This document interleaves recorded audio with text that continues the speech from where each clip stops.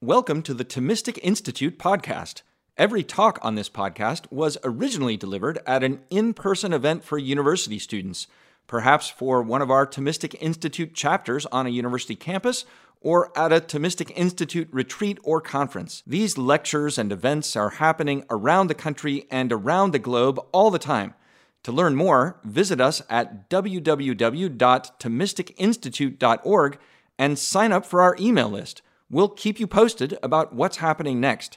And finally, please subscribe to this podcast, and don't forget to like and share these recordings with your friends, because it matters what you think.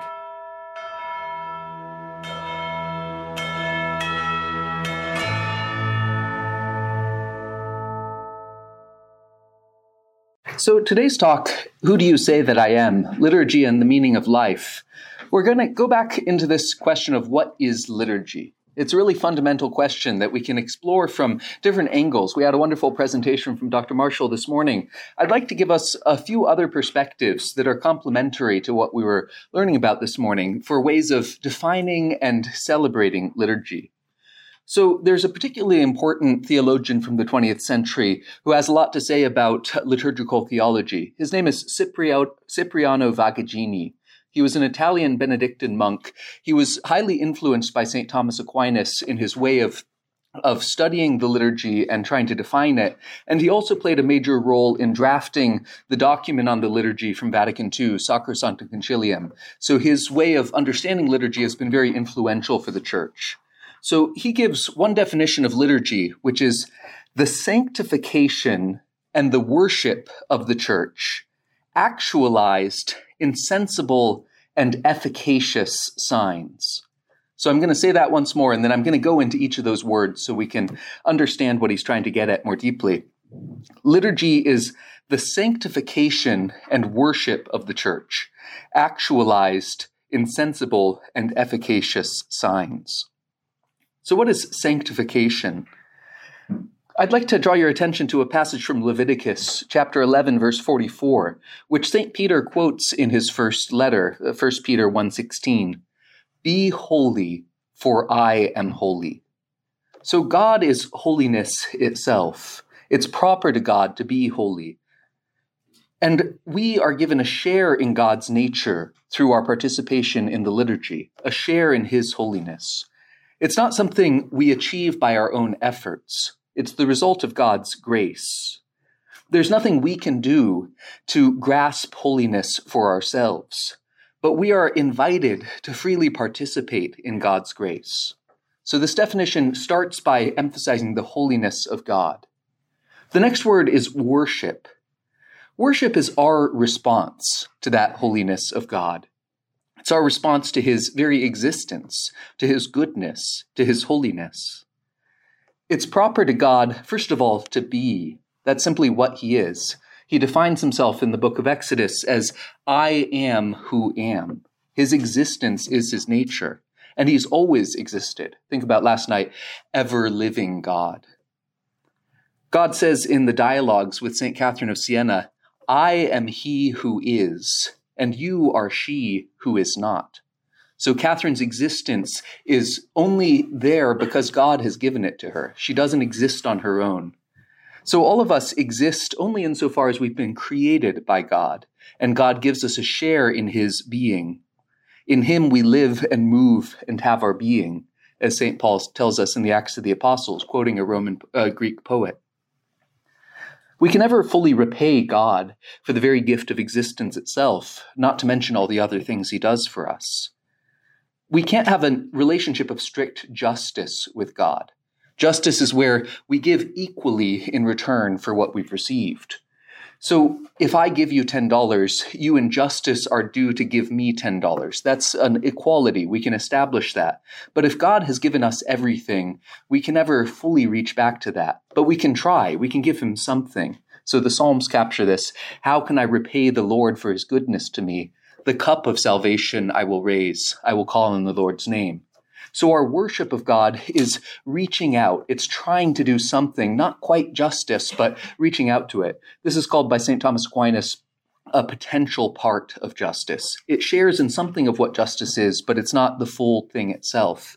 Another form of this potential part of justice is piety. That's what St. Thomas says. We have relationships with our parents. We can never give back to them the gift of existence, but we can honor them. We can love them. And so piety and worship or religion, these are kind of two different things, one to our natural parents and the other to our supernatural creator. God doesn't need our worship. God is infinitely happy in himself. But it's good for us to worship him. He wants us to worship him, not because he's lonely. He's fully happy with the Father, Son, and Holy Spirit, ever in love with one another. But they want to draw us into that inner life of love. We worship God not just for instrumental reasons, not because we get something out of it, not because it's a kind of cool ritual. I mean, that's part of it, but that's not the ultimate reason. Ultimately, we do it because it's good to do so. So think of St. Peter saying to Jesus at the Transfiguration, "Lord, it's good for us to be here." To sort of just sit back and accept and be joyful in the particular moment that we're in. I really like the films of a director called Whit Stillman.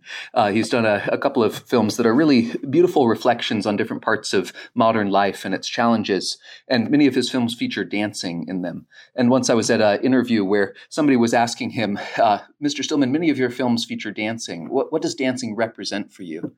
And he looked kind of dumbfounded at the person in the audience and said, "Dancing is wonderful." So he wanted to express, this is just a way of being. So liturgy is partially just existing. It's finding the fullness of who we are, entering into that relationship with God. Think about King David saying to his wife, who's mad at him for dancing in front of the slave girls as he's leading the ark back into the city, "But I was dancing for the Lord." It's that same sense of wonder, of wanting to do something for God. There's always, of course, a danger of idolatry and self-worship. But the more we can let our desire to worship what's beyond us be purified by God's revelation, the more we're going to be able to enter into a true harmony. So those first two words are sanctification and worship. And then the other two are sensible and efficacious. So liturgy is sensible because it makes use of our bodies. It makes use of our senses. We don't just think a whole imaginary world. We could think about the best possible liturgy in my head, where every acolyte does exactly what they're supposed to do. Every cantor sings perfectly. Nobody is making noise. Nobody's distracted. But that's not actually a liturgy. That's just my imagination. Liturgy is done by real people who have limitations as well as strengths. Liturgy can't just be a purely mental action, partially because it's a communal thing. It's something we do together. But we do want to make use of everything that we are. We want to make use of our bodies. The very posture we're in helps to draw our attention to God. We can also make use of our voices, to think about how people train their voices so carefully to be able to sing beautifully. The Church Fathers talk about how if you sing to please a regular audience, you would put a lot of effort into it. But if you're trying to praise God, you want to even put more of your life into that action. Think about how we draw on the best of what humanity can come up with as part of our worship. So art, music, architecture, all of these things are ways of making use of external things, not for their own sake, not for idolatry, but for the sake of drawing our minds up to God. So we do this because of who we are. We're human beings. We're not just empty souls. We're embodied. Liturgy is efficacious. So it brings about what it intends to do. It achieves something. It's not just a pure symbol. It's not just done for its own sake. It's done for the sake of bringing about something. So this is especially true of the sacraments, because with the 7 sacraments, which we'll go into in more detail in a moment, we're assured by the Church that they'll always achieve what they're intended to be, what they're intended for, so long as they're done in the right way by the right sort of minister. So this doesn't depend on the holiness of the minister. This is also true, though, of all liturgical actions of the Church, because they're actions of Christ. We're not alone in the liturgy. Christ is acting in and through us. So think about the words of Isaiah in chapter 55. "So shall my word be that goes forth from my mouth. It shall not return to me empty, but shall do what pleases me, achieving the end for which I sent it. So the more we're conforming ourselves to Christ, who is the Word of God, the more he's able to bring about what he wants to bring about in our lives. But he doesn't want to save us without our cooperation. He wants to draw us into this work. So liturgy is a cooperation between God and humanity. First of all, I'd like to consider the Trinity as a model of what we're ultimately aiming at. We have to make a distinction. God doesn't worship himself. The Father doesn't worship the Son doesn't worship the Father. The three persons of the Trinity love one another, and they know one another. And they can't worship one another because they are equal, but rather they enter into a love that fully gives themselves happiness. So they have eternal beatitude. So one of the first lines in the Catechism of the Catholic Church is, God, who's infinitely happy in himself, in a plan of sheer goodness, decided to create humanity to share in his love. So God doesn't need us, but he wants us to share in this overflowing love. Jesus himself puts forward the Trinity as a model for our love in John chapter 17. He's primarily talking about the relationship of the Son and the Father in that context, but he's saying, as I love the Father and as the Father loves me, so you should love one another, as well as so you should be drawn into this love of the Father. So Jesus is the one who's able to make us part of the Trinity itself, to share in the Trinity's inner love and knowledge. So that's the ultimate aim of all of our worship, to be going into this knowledge and love of the Father, Son, and Holy Spirit. But God created us. He created the whole world. And creation itself, in a sense, is the start of liturgy as such. So think about how in the book of Genesis, with the 6 days of creation and then the day of rest, this is a tremendously liturgical passage. Every detail of it is very ritualized. So God is saying the same pattern over and over again, just like we have these patterns in our worship. There's a great calmness and rituality to all of these steps. And think about how after each day of creation, God sees that it was good.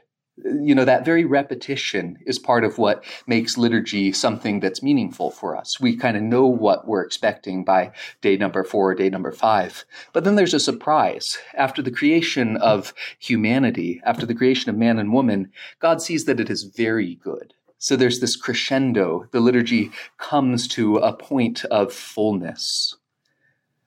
And creation itself is described in the scriptures as liturgy itself. So think about the lines in scripture about how the heavens proclaim the glory of God and the firmaments proclaim his handiwork. So everything of creation is pointing towards God, praising God.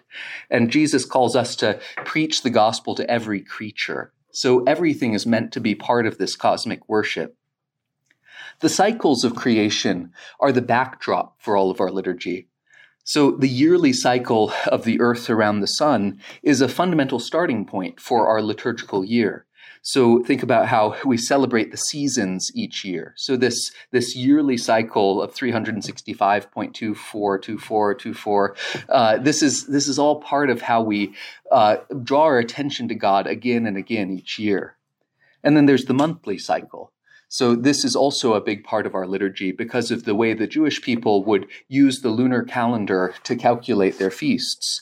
So this is still how we calculate Easter itself, by the complex interaction between the solar and lunar calendars. I've been reading a wonderful novel by Angela Thirkell, who is a great 20th century British novelist, and she has this funny line describing a particular character as, "He's the sort of person that knows when Easter will be. A man who knows that knows anything." So partially she's capturing, it's a very confusing system how we calculate Easter. And most of us just rely on a big list that somebody else did. So anyway, but to think about how this is kind of reacting to the complexity of the world and the universe itself. And then there's the daily rotation of the earth. This is night and day. This forms a fundamental part of our whole liturgical life. The liturgy of the hours are commemorating these different cycles of the day. So we've got all these different natural cycles, the year, the month, the day. But then think about how the week is actually not a natural cycle. The week is something that is really the result of revelation, or we might say revelation taking up human practices, but ultimately it's a revelation of God's creative potential and also his rest. So the seventh day, the Sabbath, is when we enter into his rest. So we've got all of these natural things and then this supernatural week. And this is this complex network of creation that we're navigating every time we celebrate the liturgy. Liturgy is ultimately about harmony. It's about being at one with all of these different cycles, being at one with the creator of all of these things, being in tune with God, in tune with the world, and through this, being in tune with ourselves. So that's a beautiful way of seeing kind of the harmony, but of course, we all experience disharmony all the time. We're not at tune with ourselves. We have conflicts with one another. We struggle to do what we know is right. This is the result of our fallen human condition. So the fall, as represented in the book of Genesis, is really a breakdown of worship. It's a loss of the harmony that's initially established between God and humanity. So the devil says to Eve, "You will be like gods if you eat this fruit." So it's to not worship the one true God. It's to make ourselves gods, to try to achieve holiness on our own terms, rather than respecting the right order of creation. But of course, God isn't going to be undone by our sin. As we heard last night, his providence never fails. He has a way of bringing us back to himself. So God's gracious revelation of himself to humanity gradually unfolds. In the letter to the Hebrews, the opening two verses are, "In times past, God spoke in partial and various ways to our ancestors through the prophets. In these last days, he spoke to us through a Son."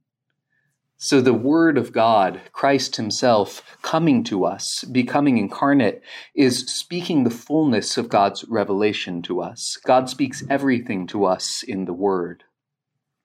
God has a beautiful divine pedagogy. That's how Dei Verbum, the document of Vatican II on Revelation, describes the way the Old Testament is pedagogy. It's leading us gradually to the fullness of the truth. God gradually reveals himself to us in ways that correspond to our human impulses and to different stages of cultural development.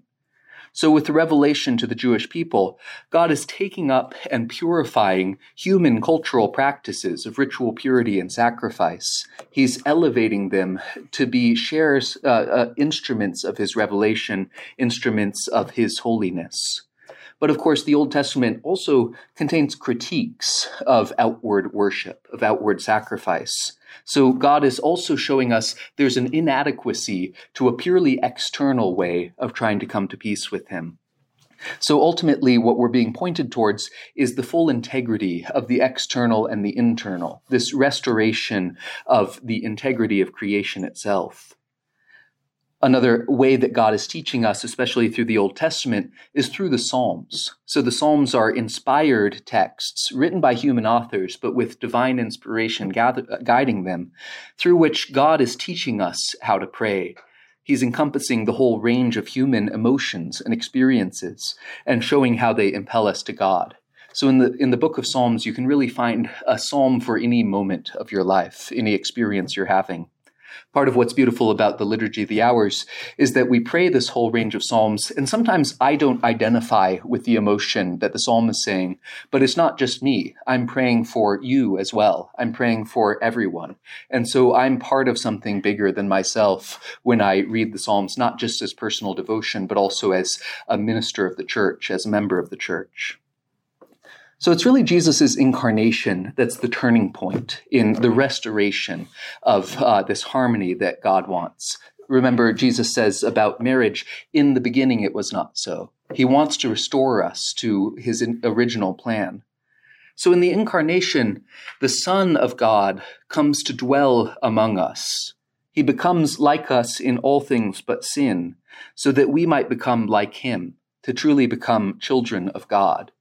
In the Alleluia verse that we'll hear tomorrow at Mass, we hear about he gave them the power to become children of God. This is a power. It's an immense privilege. There's a beautiful axiom that the Church Fathers proclaim, which is that Anything that the Son did not assume could not be redeemed. If there was some part of our humanity that Christ refused to touch, then that part couldn't be really integral again. Jesus is true God and true man. And through this integrity of the two natures united in the person of the Word, he forms a bridge between the divine and the human. And this is ultimately what liturgy is all about. It's sharing in that divine unity, that unity of humanity and divinity in Jesus. Jesus is the mediator between God and man, St. Paul teaches us. He's the great high priest who restores in himself the gulf between the human and the divine. One thing that I always like to emphasize is Christ's priesthood is based on his humanity. So Christ isn't a priest because he's God. Christ is a priest because he is man. And it's that's what enables us to share in his priesthood and then become part of his whole plan of unity. So Jesus Christ in his person fulfills the definitions of liturgy that we started with today. So Jesus, because he is God, is holy. And as man, he is also holy. There's nothing about him that is touched by sin. That's part of the reason for the Immaculate Conception. So that Mary is conceived without sin in anticipation of Christ's merits as a way of preparing for us a fully restored humanity. So Jesus is holy, and Jesus shows us how to worship. As I mentioned last night, he himself worships in the temple, and he himself spends time in prayer adoring God. Again, it's his humanity, his human nature that's adoring God, but that's fully united with his divinity because they never act apart. And think about those final words of the canon, which we were hearing this morning as well. We worship God through him, with him, and in him. So that him here is Christ. Everything we're doing is through Christ. Jesus is sensible. That is to say, he is someone who his disciples were able to see, to hear, to touch. So 1 John chapter 1, the opening verses, what was from the beginning, what we have heard, what we have seen with our eyes, what we have looked upon and touched with our hands concerns the word of life. So Christ is directly sensible. But even after his ascension to the Father, he's accessing us through the church, through the ministers he has put in place. So we're able, even though we can't see him directly, we're able to have some contact with him in an ongoing way. The first preface of the Christmas season articulates this mystery in a really beautiful way. For in the mystery of the Word made flesh, a new light of your glory has shone upon the eyes of our mind, so that as we recognize in him God made visible, we may be caught up through him in love of things invisible. So through encountering Christ, first of all in his humanity, but now through the sacraments, through these external signs, we're being lifted up beyond the signs themselves to share in God's inner nature. And then finally, Christ is efficacious. He's able to do what he promises. So this is why it's so important throughout the Gospels that he's predicting his death and resurrection. So he's not caught off guard by it. And it's not important that he not know whether he's going to come back to life or not. Rather, he fully knows, he gives himself to the passion, knowing that the Father will raise him. So he's able to do what he promises. There's a beautiful theological term, theandric actions. So that's where the theos, the God, and the andros, the man, work together. Christ himself, when he heals someone, he's doing an external gesture with his human body, but his human body alone can't heal somebody. It's his divinity that's able to heal. So Christ himself, in his human and divine ministry on earth, is accomplishing salvation among us. And that's what he passes down into the sacraments. So the 7 sacraments of the Church are ways of Christ maintaining his presence among us. In most of the sacraments, his presence is there by means of his power. He acts through them. In the Eucharist, he acts through it, but he also makes himself substantially present. He's with us in an even higher way through the Eucharist. The most fundamental sacraments are those which are clearly established by Christ in the Gospel. So these would be baptism and the Eucharist. These are the ones that we share. We certainly share baptism with all Christian denominations.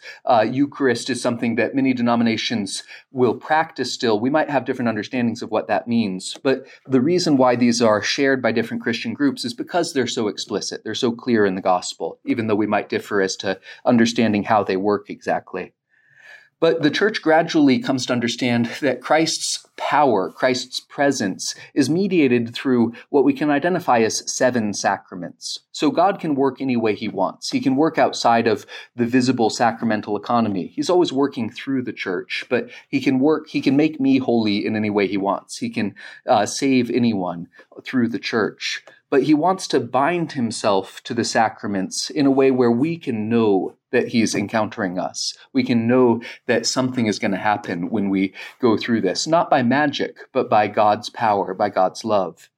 So the church defines these sacraments as being basically in 3 groups.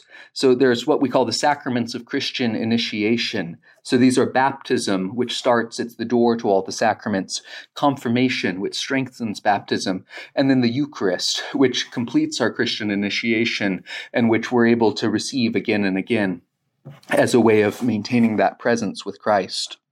And then there's the sacraments of healing. So these are penance and penance, also known as reconciliation or confession, and then anointing of the sick. I'll be going into these in a little bit more detail in a moment. And then the third category is the sacraments at the service of communion and mission. So these are holy orders and matrimony. So these 7 sacraments, they can be divided in this theoretical way into the different kind of tasks or needs we have. But what I'm going to use for the rest of the talk is a beautiful image from Thomas Aquinas that shows how these 7 sacraments correspond to the whole range of human experience, the whole range of a human life. So all of the sacraments are acts of sanctification and worship that make use of sensible signs, outward gestures, outward things to bring about an inward reality that's represented by them. So that's bringing all these definitions together. So liturgy is a lifelong task. It's something that we never finish. It's not like reading a book and then we set it aside. We have to go through it again and again. Some sacraments are done once for all. We can never repeat baptism or confirmation because they mark us in such an indelible way. But the other sacraments, to greater or lesser extents, are able to be experienced again and again as we need them. They can mark our whole life. But they're designed in a way that really accompanies every moment of our life as well.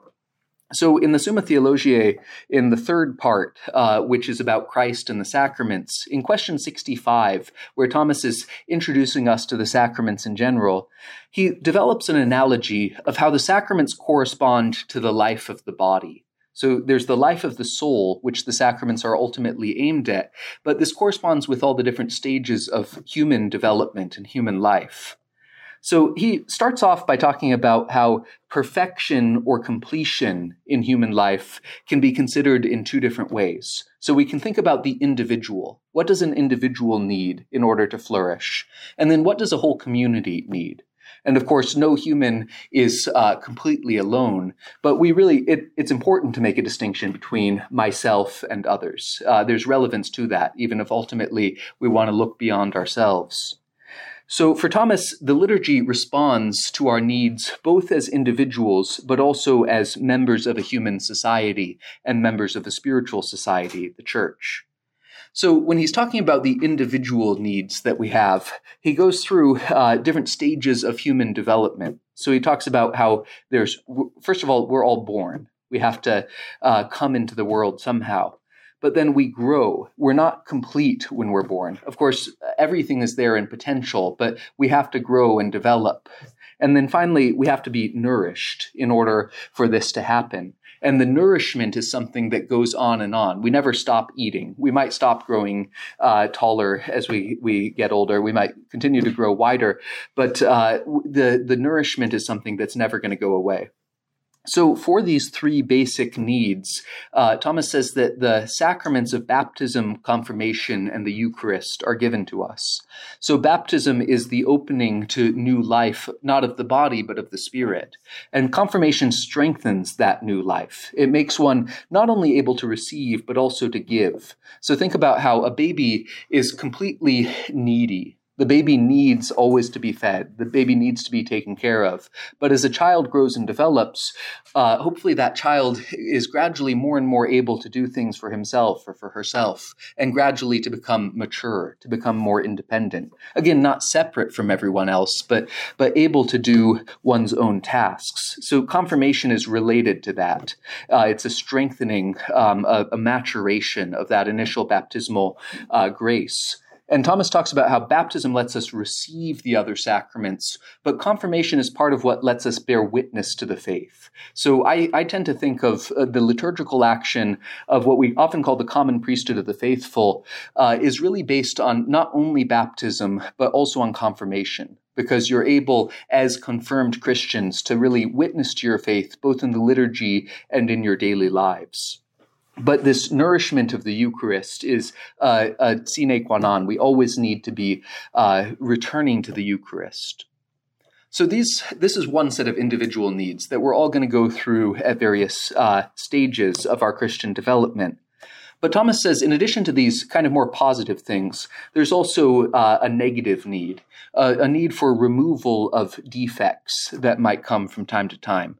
So we all are not impassible. We are suffering in various ways. Sometimes we get sick. Sometimes we make mistakes. And we can think of this on a purely human level. But of course, this is also true on a spiritual level. Sometimes we fall into sin. Sometimes we start to lose hope that God is with us. And so God has given us the sacraments of penance and the sacrament of the anointing of the sick as ways of responding to these remedies, to these defects, to this, to have this way of living out God's grace in these moments of weakness. So we can think of penance as really removing the obstacles that we ourselves place in the way of God working in our lives.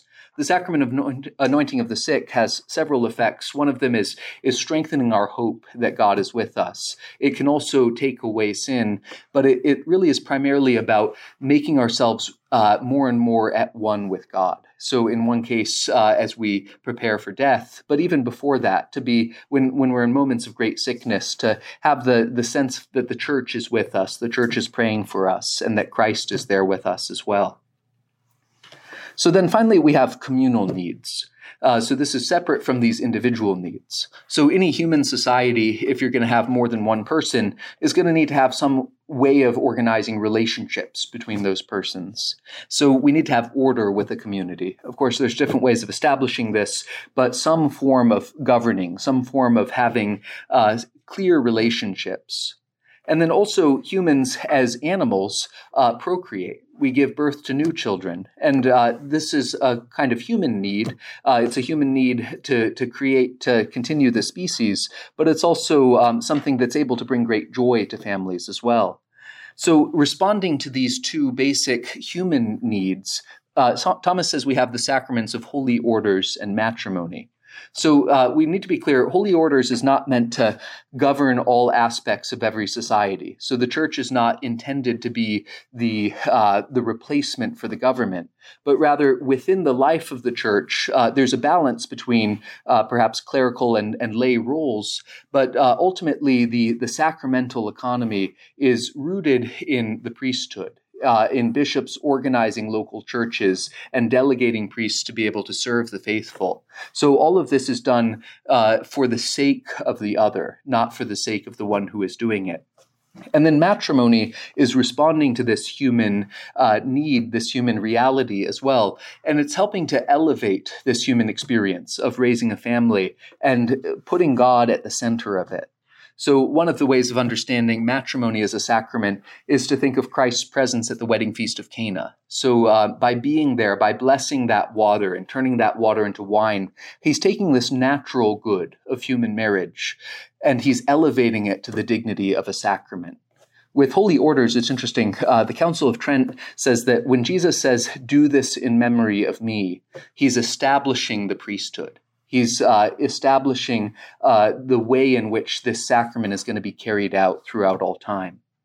So Christ is responding to this whole range of human experiences, and he's allowing us to share in his work of elevating them, bringing all of these things to God.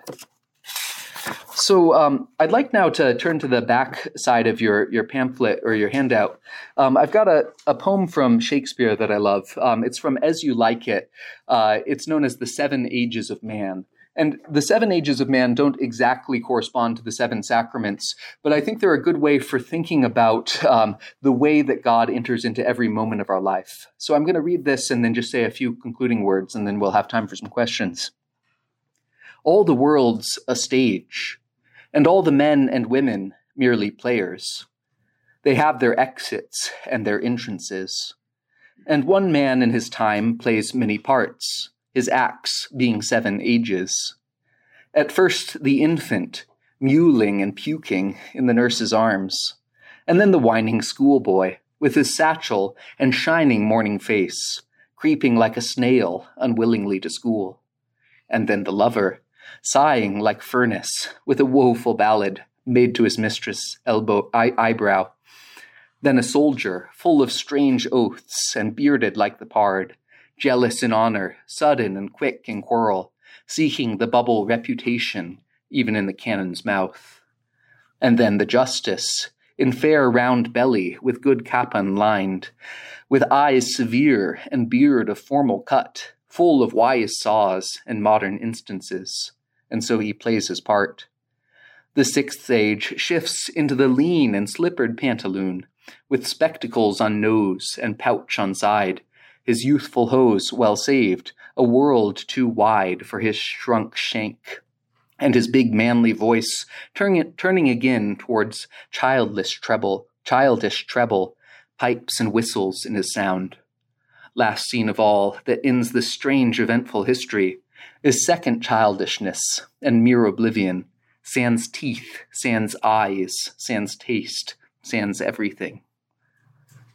So there's a lot to go into there that we don't really have time for, but what I want to draw your attention to is just the complexity of each human life. Each human life has all of these different experiences, perhaps not every single one he describes here, but that we're the same somehow, and yet we're always changing. We're always being changed by our circumstances.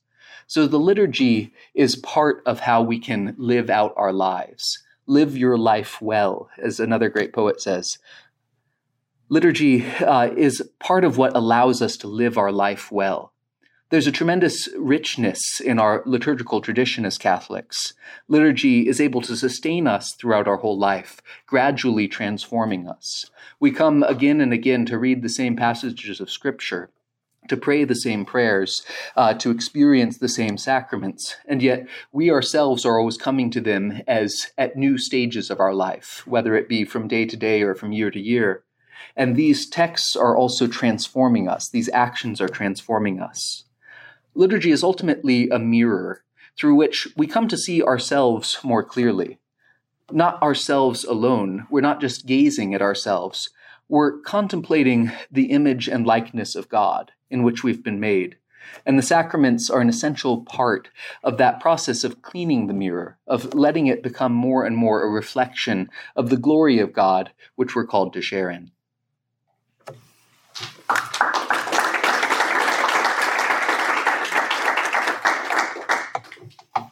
Fathers, do we have some time for questions now? Thank you. You describe the liturgy as a lifelong task that really brings about what it intends, and that the sacraments are done for themselves. I'm wondering how that fits in with, or maybe complements the thinking of Guardini as describing liturgy as play, something that doesn't really have purpose in the worldly sense of something that has like a means to an end. Right. Yeah, I mean, I would just return to this. To me, the idea of liturgy as dance kind of makes more sense than liturgy as play, because it's this way of living yourself to the fullness. You know, it's a human action that's going beyond a purely momentary or needful thing. But play, I guess for me, play, I think where it's limited if we think of play in a childlike way or a childish way. But maybe if we think of musical playing, like I myself play the Irish flute, and I play together with friends all the time. And it's a tremendous way of spending time together. You're doing nothing, but you're living your life well. So I think there is a sense to that. But I think, to be able to see that it's not just it's not limited in the way that it's not meaningless. It's meaningful to engage in liturgy in this way. Yeah, so I mean, I think the life of monks and nuns in particular, where they're really devoted to the divine office. So Dominicans, we pray regularly, but for us, it's not just a means to an end, but it's not our primary purpose. Whereas for, say, the Benedictine tradition, for them, the liturgy is the reason they exist. And I think all of us share in that to some extent, but less explicitly. But to be able to see there's tremendous value, even if it's not accomplishing something. How would you recommend that they enter more fully into the liturgy, like as monks and nuns, are able to have the privilege of praying the divine office? And I just have this beauty or an appreciation for the beauty of that, and I want to enter into that more deeply. Mm-hmm. Yeah, I think one thing is to recognize that liturgy is connected to our actual circumstances. So St. Francis de Sales has a wonderful line, which is, it would be ridiculous to try to do something that doesn't fit your actual circumstances. So if your circumstances of life don't allow you to spend 2 hours in prayer each day, then it would be ridiculous to do that. You know, you have to live your reality.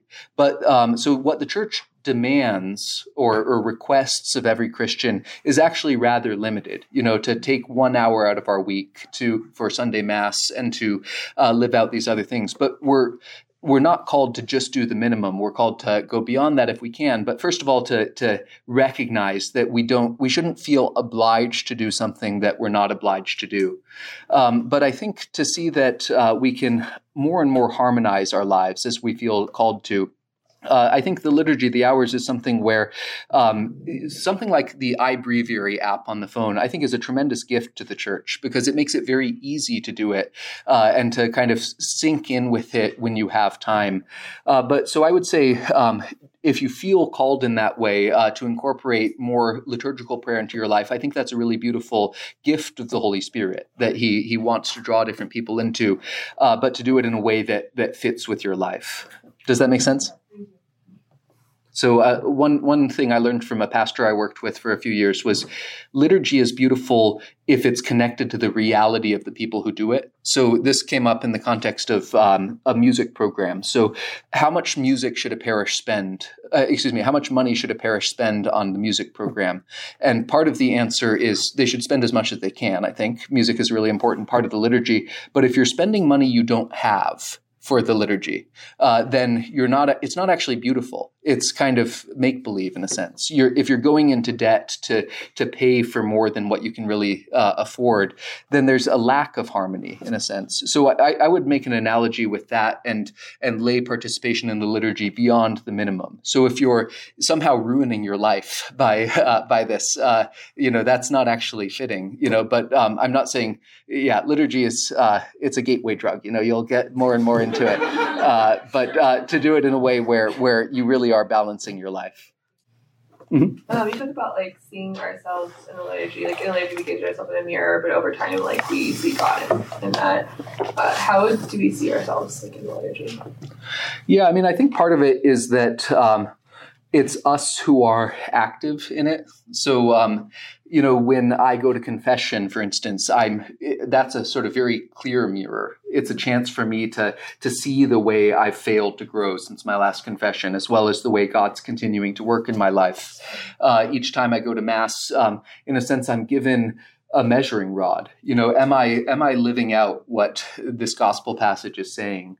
am I really? I think that's part of it. And then to hear our own voices, to hear what I'm saying when I say I believe in God, the Father Almighty. Do I? That's what I mean. It's a chance to kind of really let the liturgy be constantly challenging you. Not in the sense that we should be in an adversarial relationship with God. That's not the point. It's rather how is this helping me to become the fullness of who I'm called to be? Yeah, that's... So what did you mean when you said that the sacraments accompany every moment of our life? That was very confusing. Mm-hmm. Maybe a better way of putting it would be the sacraments accompany the most important stages of our life. So moments of kind of, marriage or death or the birth of a new child, these are important events. Leaving Christianity aside, every culture has ways of marking these particular transitions in people's lives. And so the liturgy is partially responding to that human need to commemorate. But I would say, in one sense, the Eucharist and confession maybe are the ones that most accompany every moment of our lives, because those are the ones in which it's the Eucharist that's sustaining us through our more ordinary experiences, and it's reconciliation that's helping us to really, really be honest with ourselves.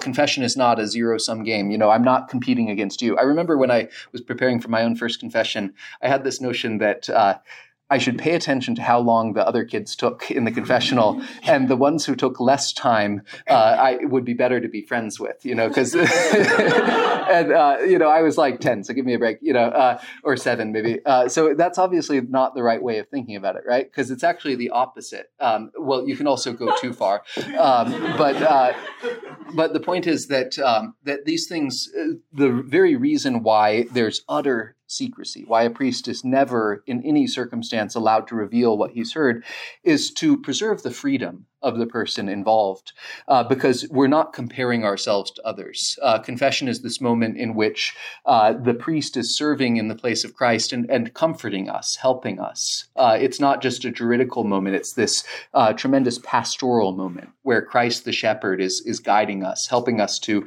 really see who we're called to be. So does that help? All right. Thank you, Father Anson.